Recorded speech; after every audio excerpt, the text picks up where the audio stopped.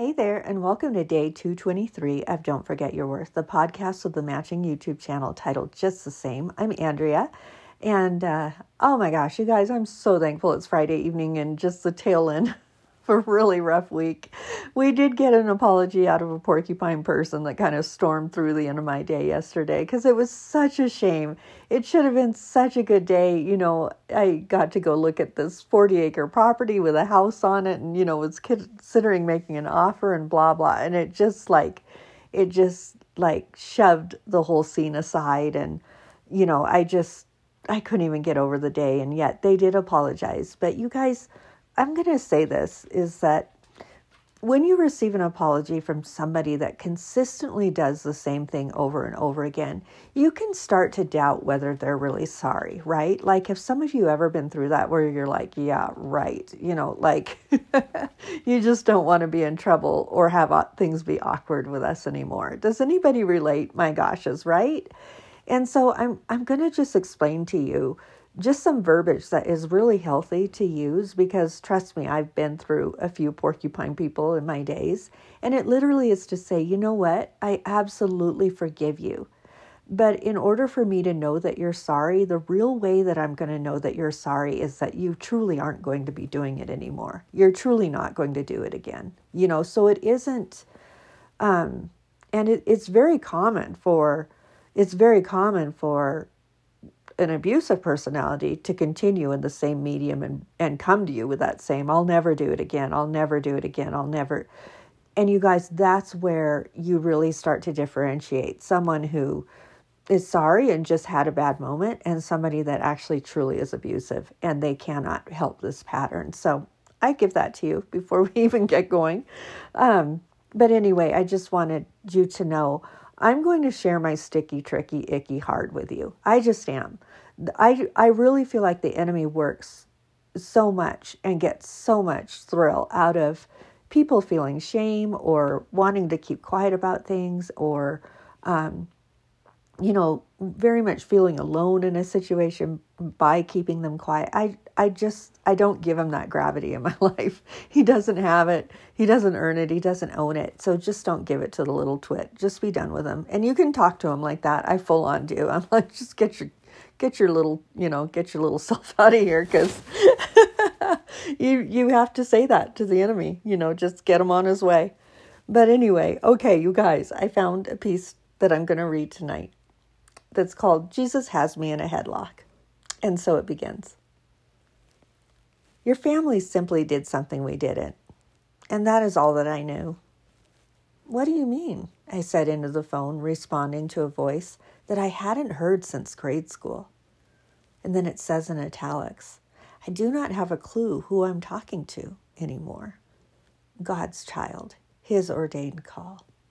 Well, like at one of our slumber parties, you and Karina usually had to get into church clothes the next morning and leave the party a bit earlier to go to church. To my family, it was just another Sunday, that dreaded day, before work and school started again. I laughed real nervous. I can't really see where you're going with this laugh. Did we ever invite you? I'm not sure. It was so long ago, she said. I'm surprised. I don't really remember either, but because we lived in the country and we went to a church in town, I highly doubt it. It was such a drive for us as it was. You were the sweetest person I ever knew, she said. I didn't always feel included at school because we didn't have a very nice home, and my clothes were never as nice as yours and Karina's. But you both were always so nice to me, though, and I loved the way you two made me feel, rather than how I felt at home. And it says in italics again, it's hard to read these out to you guys because like the italics are my ticker tape. I call it my ticker tape. It's that little voice in your head. It's the things that you hear outside of conversation. It's your thoughts. It's the things that you rewind or the things that you think, right? So my italics are my ticker tape. And it says in italics, is this where I asked this, quote, strange woman what was going on in her life at home? Who am I talking to? Why did she call? Is there something hard going on in her life right now? Just listen, Andrea. I just somehow knew that my life wasn't going to be as great as yours. It just wasn't in the cards for me. Now this I didn't recognize, but the voice and the pity party kind of mentality, come on, Andrea, join her or pull her out. Aha. Now I remember just quote who I am talking to. So with that, the who isn't like, it isn't saying anything negative about this friend from my past whatsoever. That who is the enemy, you guys. The who is me recognizing that these lies have just gotten into her head. So I'm going to show you what the Lord does, right? Life without Jesus and truth has jam-packed us with lies.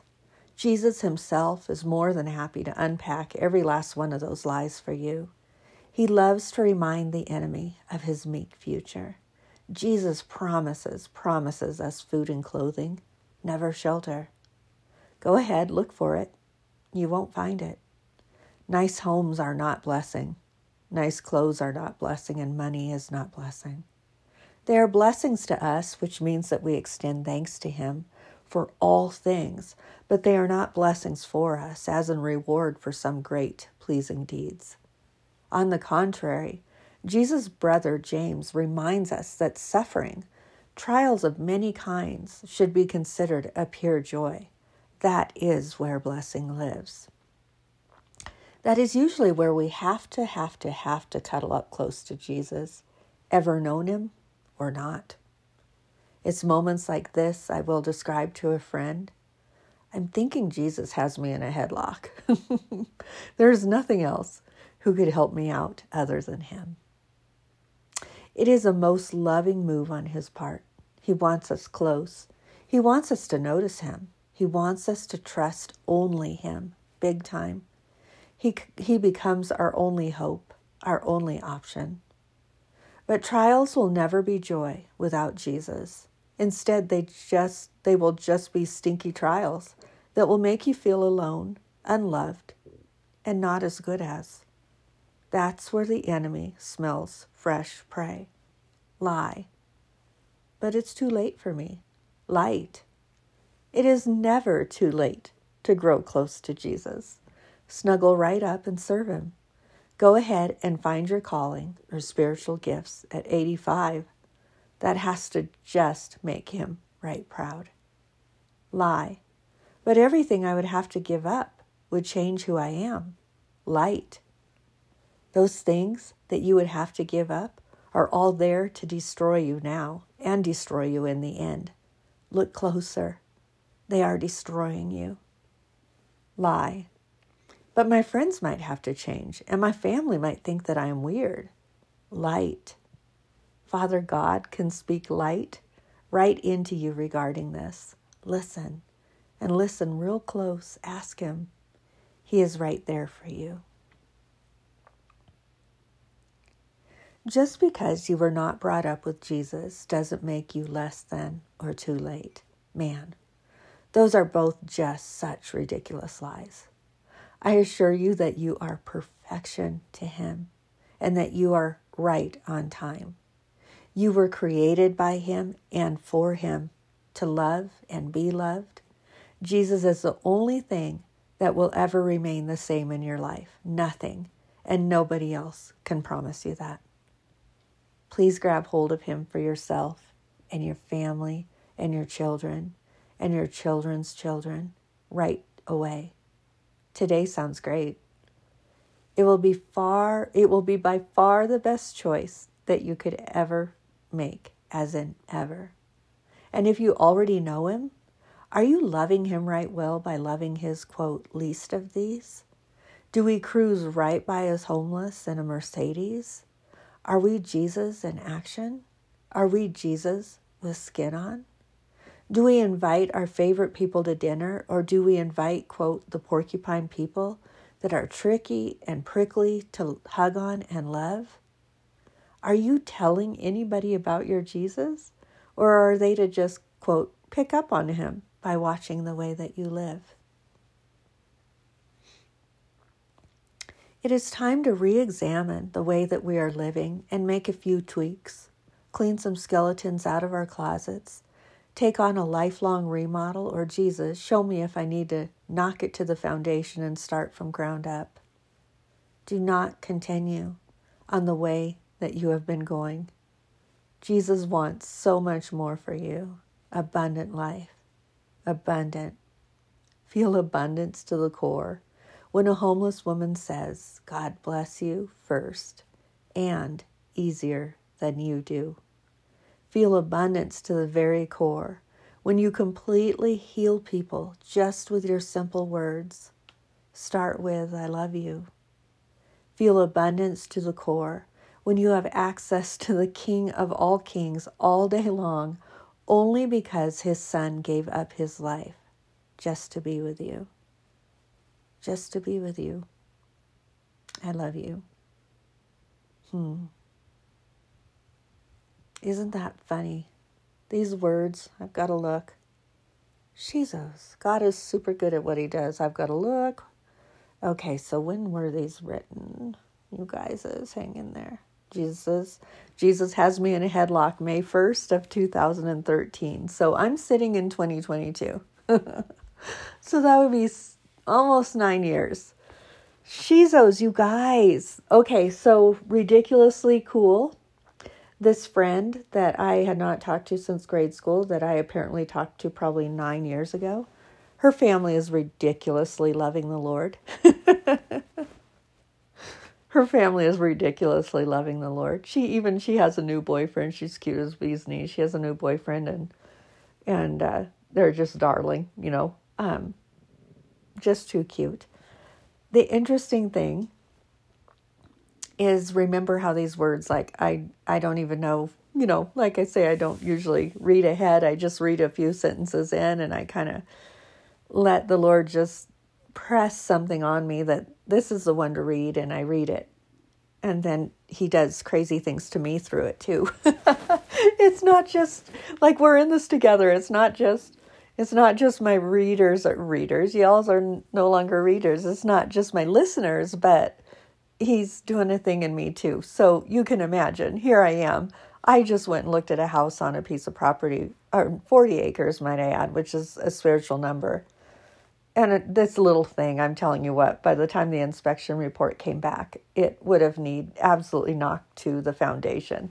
So what words were in that piece I just read to you? It was about a remodel or knocking, and it was through our spirituality, but knocking things to the foundation and starting again. It's sitting right there, like the same day that I go see. It just kind of cracks me up. It just does. It's like he's always talking to me through these little things that are going on in my life that for some odd, strange reason, why would I have written those words? It's like, that's kind of a weird analogy of the way to look at kind of self-examining where you're at spiritually with the Lord. But that's what I wrote 9 years ago, and I read it. I read it tonight. So yeah, did I tell you? I went and looked at a little place tonight.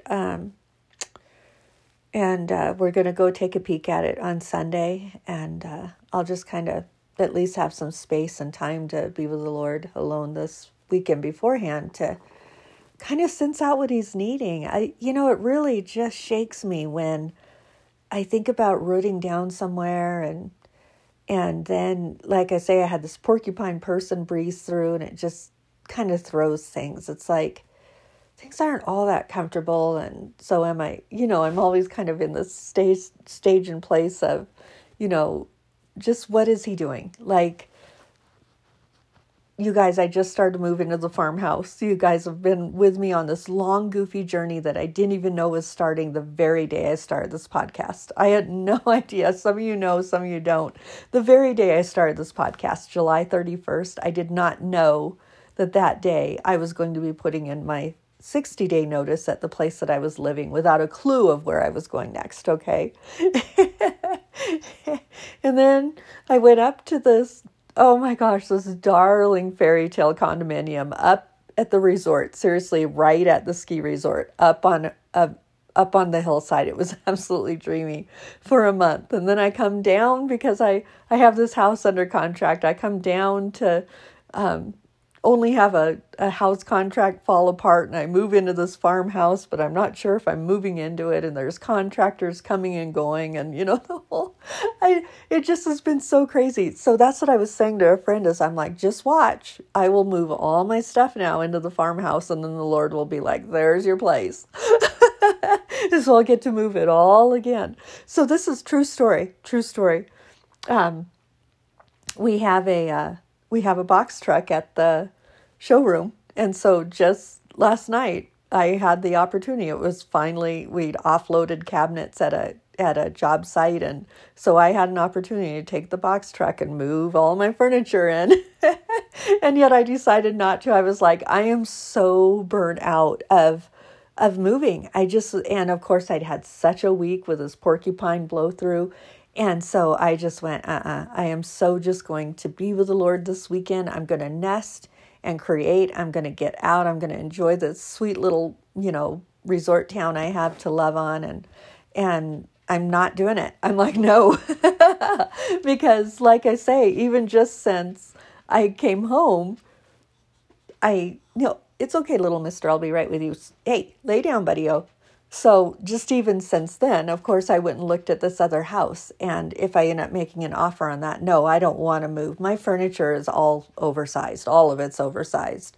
Even the armoires, I have 2 armoires that are extra tall that they have to come in through the garage and the whole thing. So it's like, I don't want to move all this stuff twice. And I've just got to listen to the Lord and see what he wants, because I'm panicked. I just am like, I'm just panicked, I don't want to make the wrong move. You all have been there. And I'm sure the Lord's like, I've got you, Andrea, and I already know where you're going next. And, just listen and be obedient to me.